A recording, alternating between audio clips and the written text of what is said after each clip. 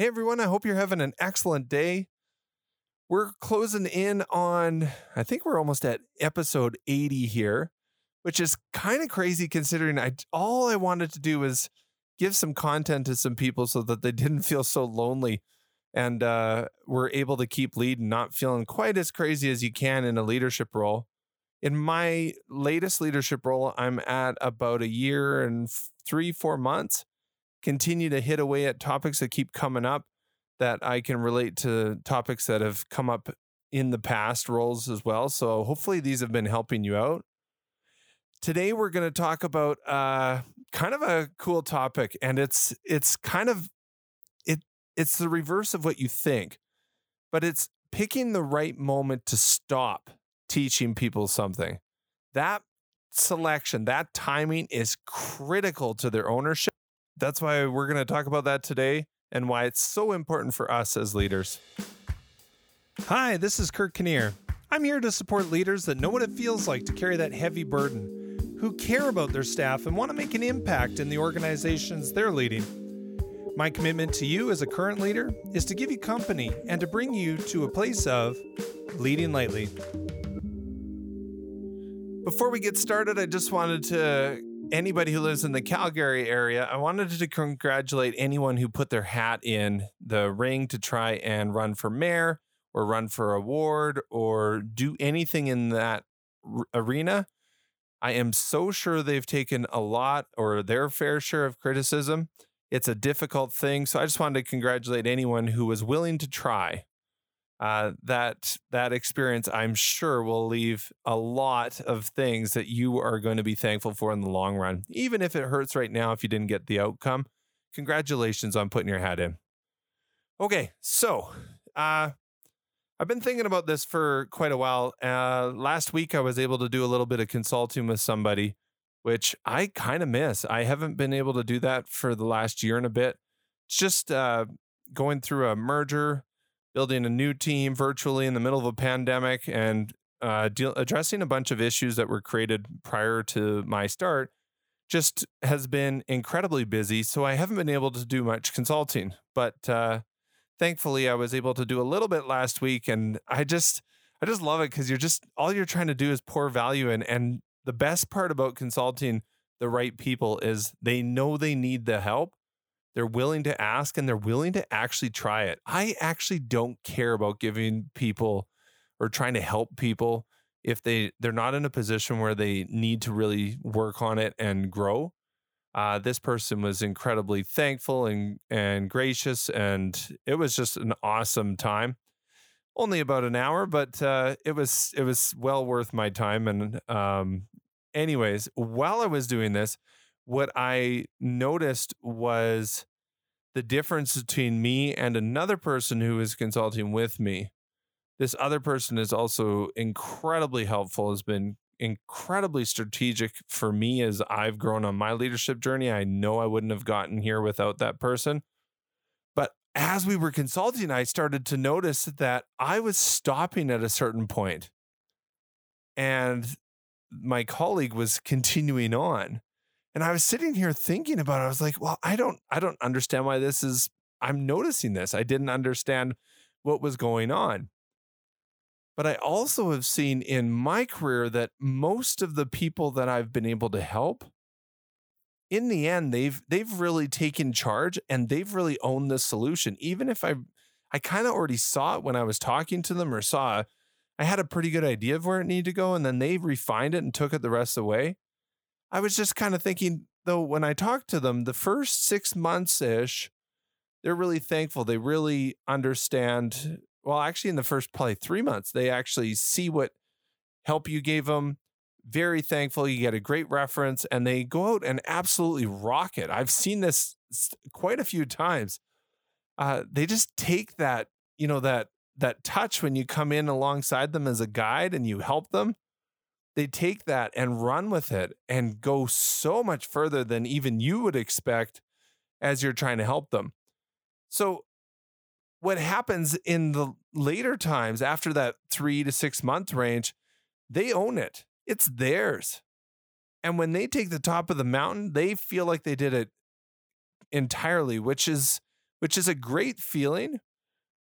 It's always a challenge when you could see it first, but they got there and they earned it. They made it up that mountain.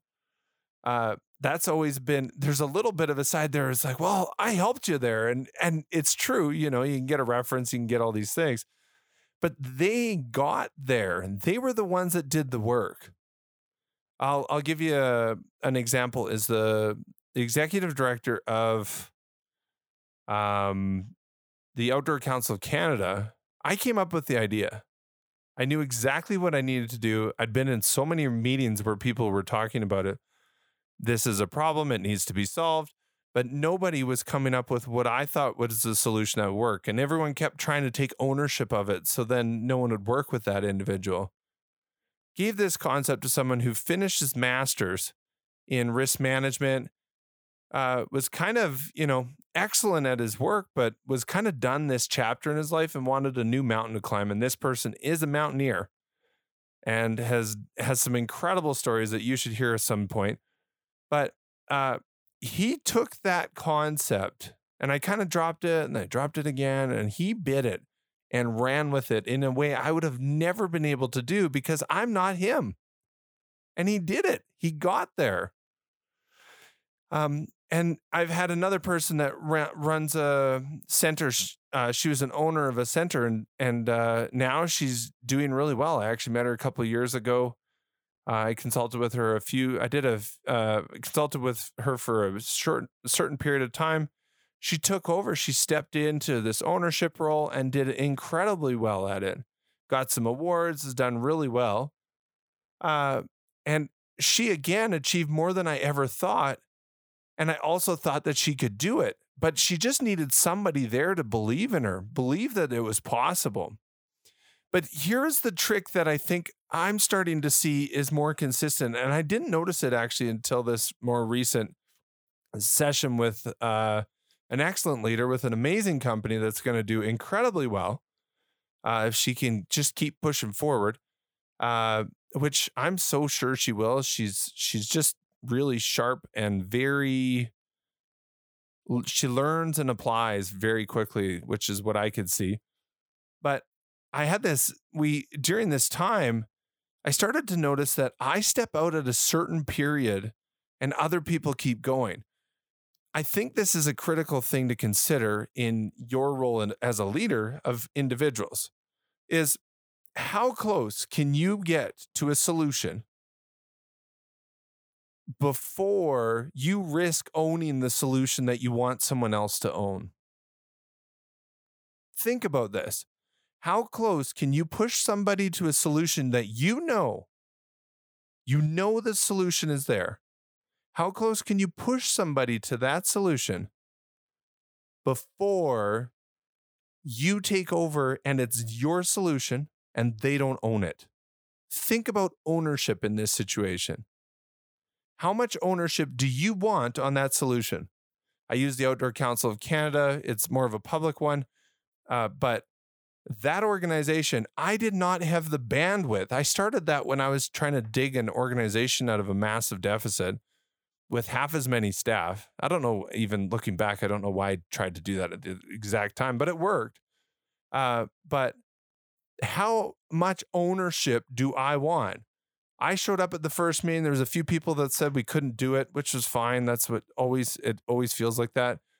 Then I just kind of sat on the sidelines and provided some guidance as I could with the control I had over the situation, even though I wasn't doing it.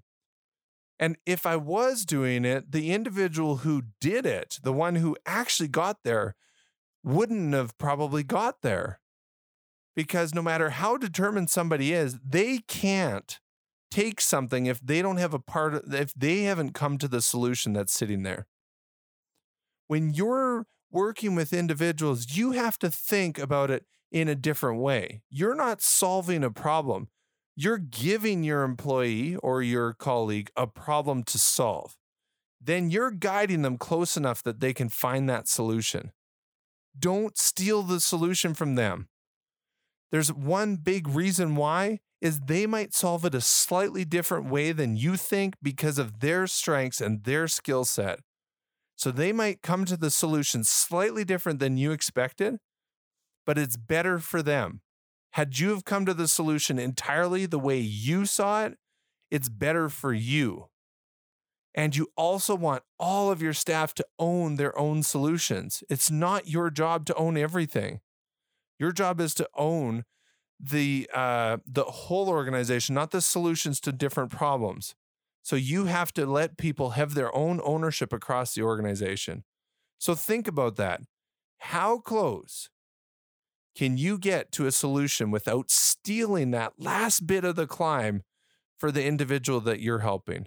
If you can determine exactly when you think that they will figure out the last part of that solution so that they own it, so that they have come to that aha, so that it fits their skill set and their personality, you have just made your life as a leader far easier than if you would have pushed them all the way to the finish line.